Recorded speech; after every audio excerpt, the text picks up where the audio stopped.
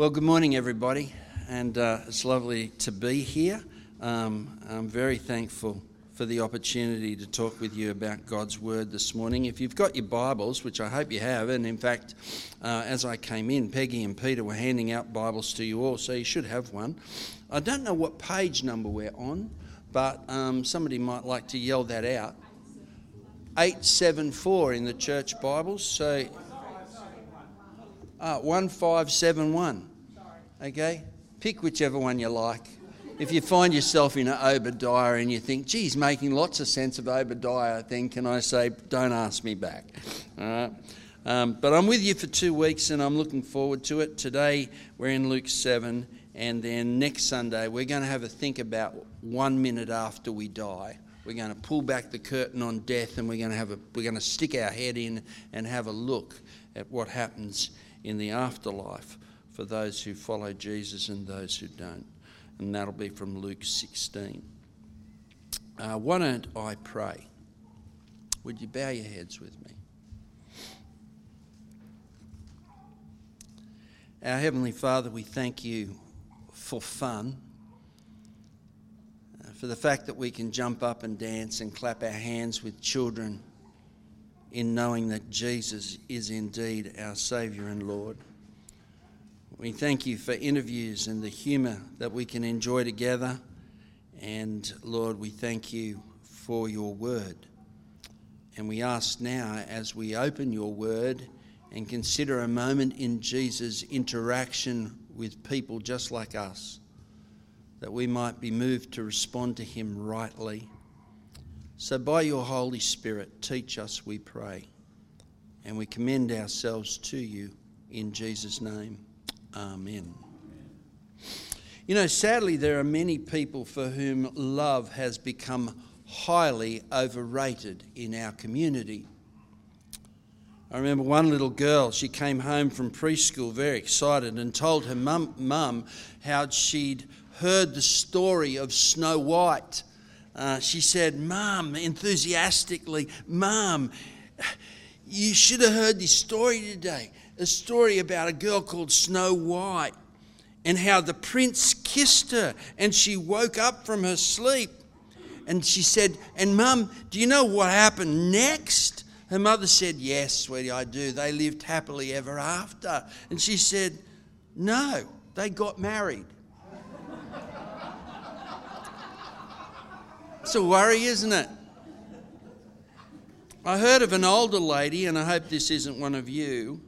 She said she wanted to marry 4 men in her life. First a banker, second a movie star, then she wanted to marry a minister of religion, and finally a funeral director. And when someone asked her why, she said, well, it's simple. 1 for the money, 2 for the show, 3 to get ready, and 4 to go. Now there's, I got to say, a woman confused about love, not to mention her confusion about life. But young or old, certain things happen in life, don't they, to make us feel that love is highly overrated. To kids, it may be the bizarre, seeing mum and dad kiss in the kitchen. Oh, how terrible. That puts them off. But to an adult, it's of course much deeper than that, isn't it? It seems impossible to let your heart be touched without it at some point in life actually being crushed. And if you could survey your life quickly this morning, I reckon most of us could probably reflect on moments when we came to the conclusion in our lives that love can be highly overrated. Of course, it's from those surveyed moments of love's hurts that we might want to ask ourselves the question, what does love that's highly rated look like? Well, in the part of the Bible we're looking at this morning, there are 3 people before us. There is Jesus, there is a Pharisee by the name of Simon, and there is an unnamed woman. Out of curiosity, not out of friendship, the Pharisee invites Jesus to dinner. And at this point, he's not unlike many people today. He's curious about this man called Jesus. The man is a Jew, but I have to say I actually met Buddhists and Hindus, atheists and agnostics who are curious about Jesus. They want to know about this character. Perhaps you are like that as well. I don't know any of you much. I've said hello to a few of you this morning. Perhaps you're here for the first time. I don't know. And perhaps you've come because you're curious about Jesus. And that's not a bad thing. You know, curiosity might kill the cat, but it won't kill you, will it? Is that right? Hello, you can respond. Are you still with me? All right. Okay, Trevor, by the way, Trevor did say to me this morning that it's a great church. You can speak for an hour and a half. Is that right? He said that I normally go for 2, but I've only got an hour and a half, all right? Somehow word reaches a woman that Jesus is dining at the Pharisees, and uninvited she comes for dinner. And I want you to note the description of her in sentence number 37. You see it there? She is a woman who had lived a sinful life in that town.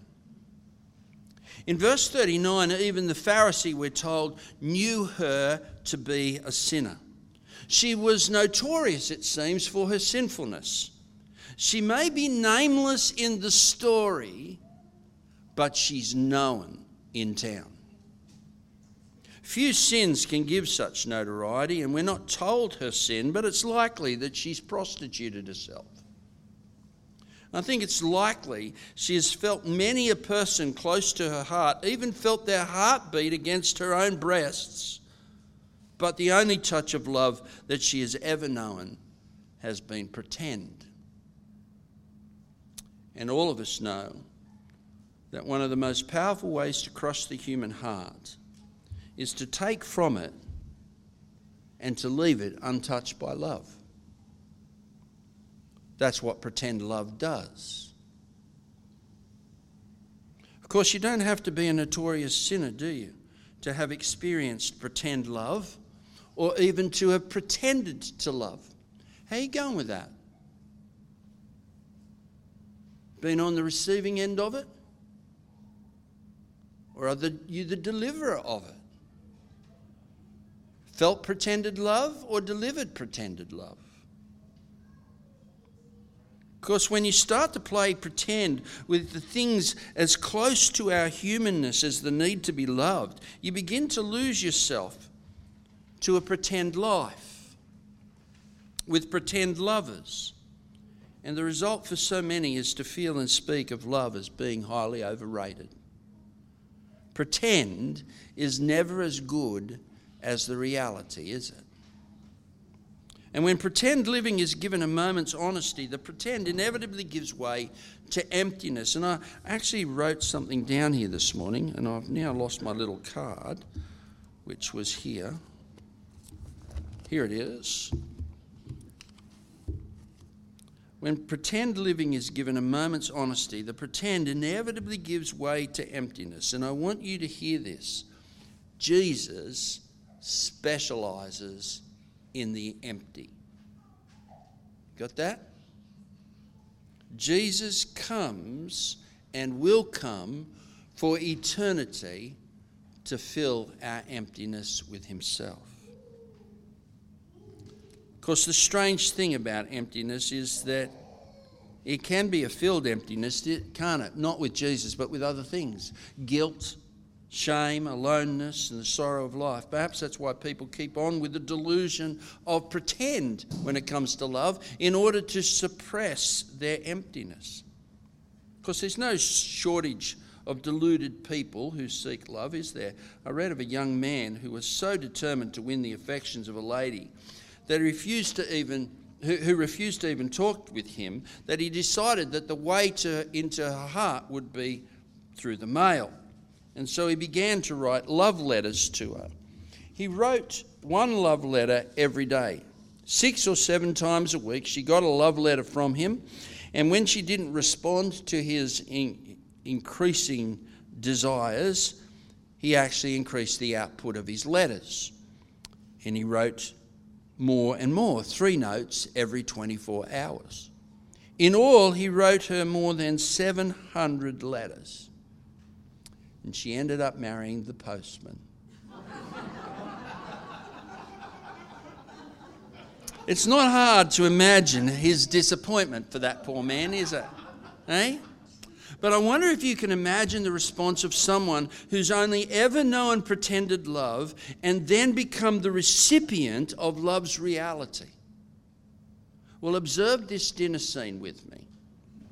This woman comes uninvited to dinner. The guests, including Jesus, recline at the table on the floor with their feet away from the table. She stands behind Jesus, and eyes that once would have scoped out the room for the possibility of her sin now weep. And the tears fall like rain upon his feet. And she takes her hair and she uses it as a cloth to dry his feet.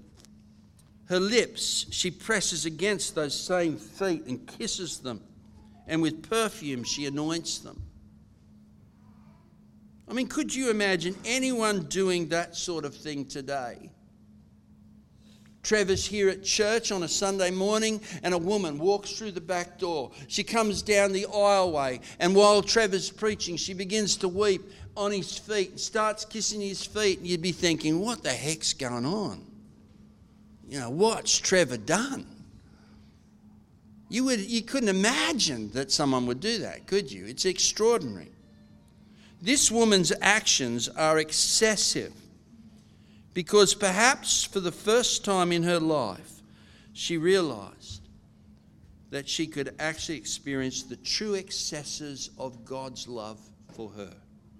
A love that would empty her emptiness and fill her life with the fullness of forgiveness, acceptance, salvation, and joy. She comes for God's love recognised in the person of Jesus. And it's not hard to guess how deep is her love for this Christ. Now, I don't want you to miss the Pharisee amidst all this action, because this lady probably, you're thinking, she doesn't really relate to me all that well, but maybe the Pharisee does. Pharisees were a religious group in Israel, kind of like a denomination in our churches. And typical of those who belonged to their denomination, they prided themselves on their own goodness and revealed a tendency to a self-righteousness that would point the condemning finger at those not as good as themselves. So not surprisingly, this particular Pharisee can't accept what is happening at his dinner party.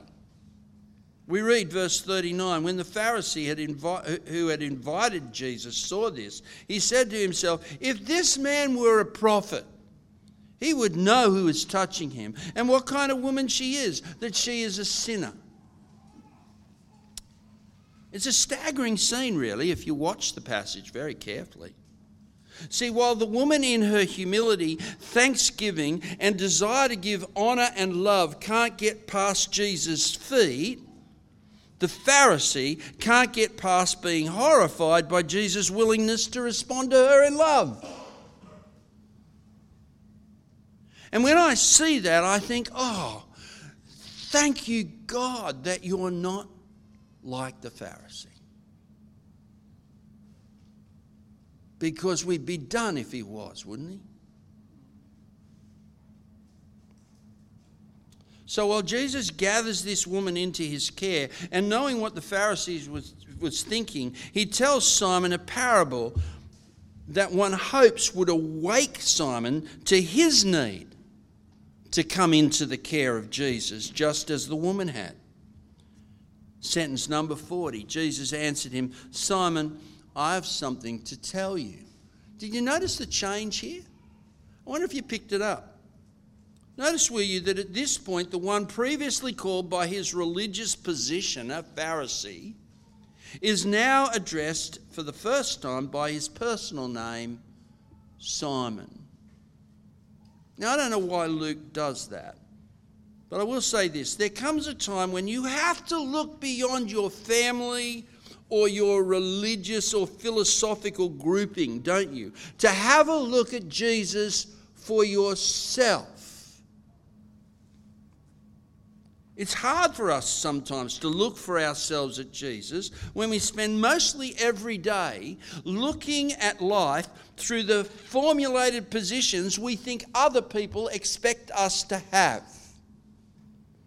Now understand, Simon is a Pharisee, and there is expected things that a Pharisee should think. But Jesus calls on Simon now, not the Pharisee in Simon, to consider what's going on. Jesus wants to address Simon about what God thinks so that Simon, not the Pharisee, can think like God and not like a Pharisee. And he says in verse 41, 2 men owed money to a certain moneylender. One owed him 500 denarii and the other 50. Neither of them had the money to pay him back, so he cancelled the debt of both. Now, which of them will love him more? Simon replied, I suppose the one who had the bigger debt cancelled. You have judged correctly, Jesus said. Now, the story Jesus tells Simon is a pretty simple one, isn't it? And the answer is an easy one, don't you think? Don't you think? Hello? You still there? Yeah, good. I like a little kind of group response. Maybe it's coming from Shoalhaven Heads, where we don't have as many people in the building at the one time. And let me assure you, they are more than boisterous sometimes. Even when I ask rhetorical questions, they're very quick to want to give answers. And even when I don't ask questions, they still want to give the answers. All right? So anyway... but it's a simple story, isn't it? We all know that the greater the debt cancelled, the greater our love and appreciation will be. I mean, imagine you owe $500,000 to the bank over this side, and one of you on this side owes $1,000 to the bank. And the bank says, we're going to cancel both your debts. You'd say, well, that's a miracle in and of itself. Banks cancelling debts? Really? Okay, but that's what happens. And I say, which one of you would be most thankful, do you think?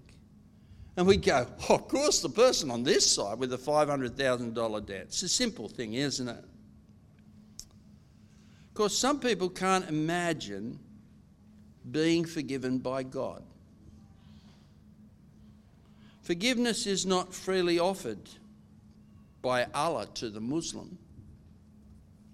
The God of the Hindus really only adds confusion to this issue, while the Buddhist, on the cycle of becoming, demands karma be given, that you get what you deserve.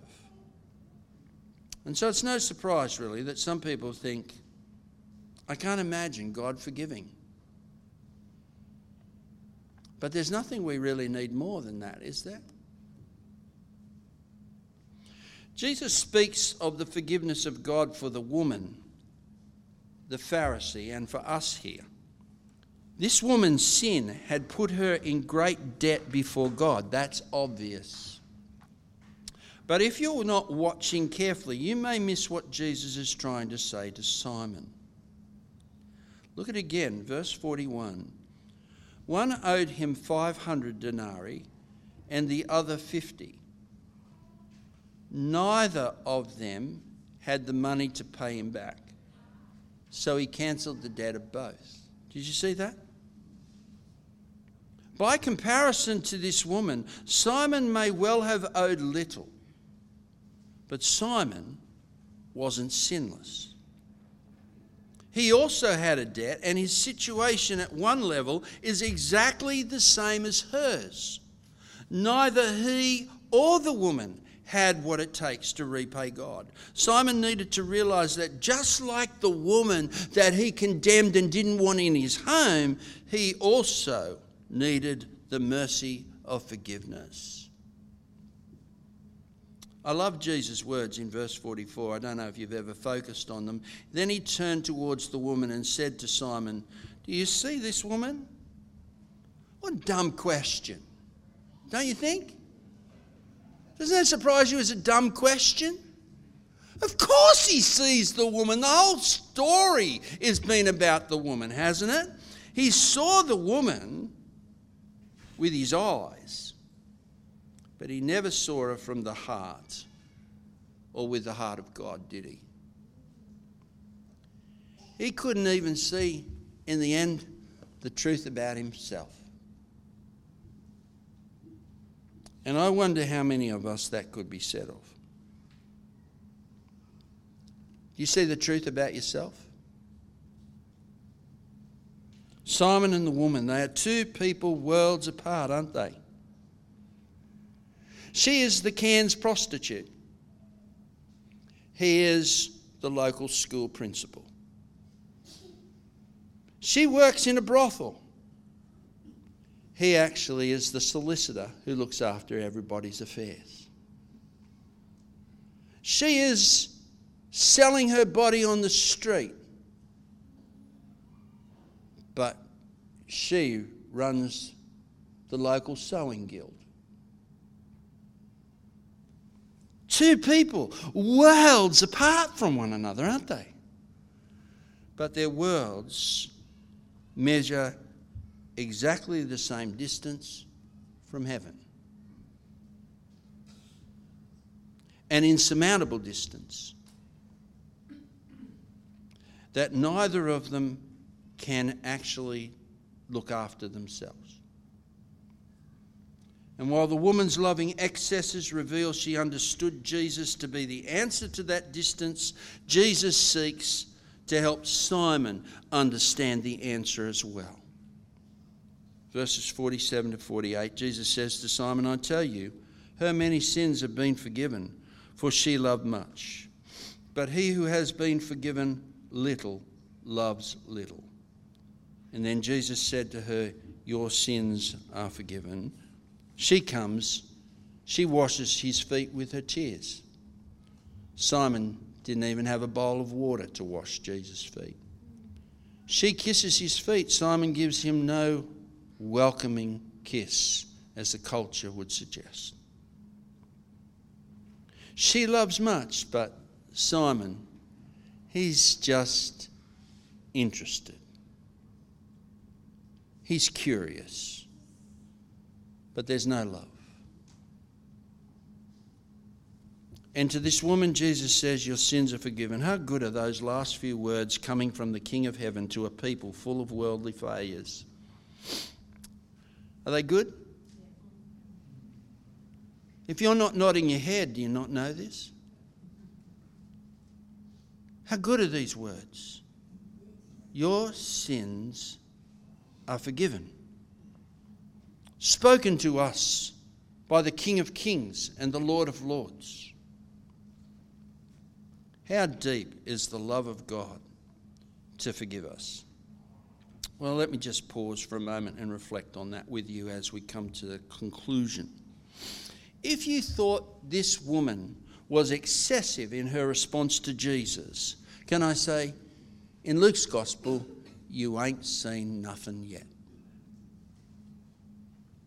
Jesus' love is marked by the most ridiculous excesses of self-giving in Luke's Gospel. At the end of this Gospel, he'd be crucified on a cross. The purpose of his death to bear the punishment of human sin so that sinners could be forgiven. So that pretend love we play with could give way to the reality of knowing that we are deeply loved by God. And no matter how the world treats you, no matter how people might actually pretend to love you and hurt you, there is one moment that you could never, ever forget or not rejoice in. And that is the true love, the excessive love of Christ who is crucified for us. The purpose of his death to bear the punishment of human sin so that sinners could be forgiven. While the woman's heart remained untouched by so many lovers, Jesus loved her enough, please hear this, to take nothing from her, loved her enough to hold nothing against her, and loved her enough to give his life for her. Can you apply those same words to yourself this morning? Jesus loves you enough to take nothing from you, except the sin that would condemn you. He loves you enough to hold nothing against you, no condemnation you need now fear. He loves you enough to give his life for you. Jesus stands ready to cancel your debt. So let me ask you, is that enough to have you love him? Do you love him? If you will love him, if you will make a commitment to follow Jesus, then you might like to join me in this prayer. It's a short prayer. Let's pray. Lord Jesus, we are sorry for offending you. We don't want to pretend to love you anymore. Please accept our thanks for dying for us on the cross. Thank you for cancelling the debt of all our sins. Please help our love for you now to exceed our love for everything else. And we ask this in Jesus' name. Amen.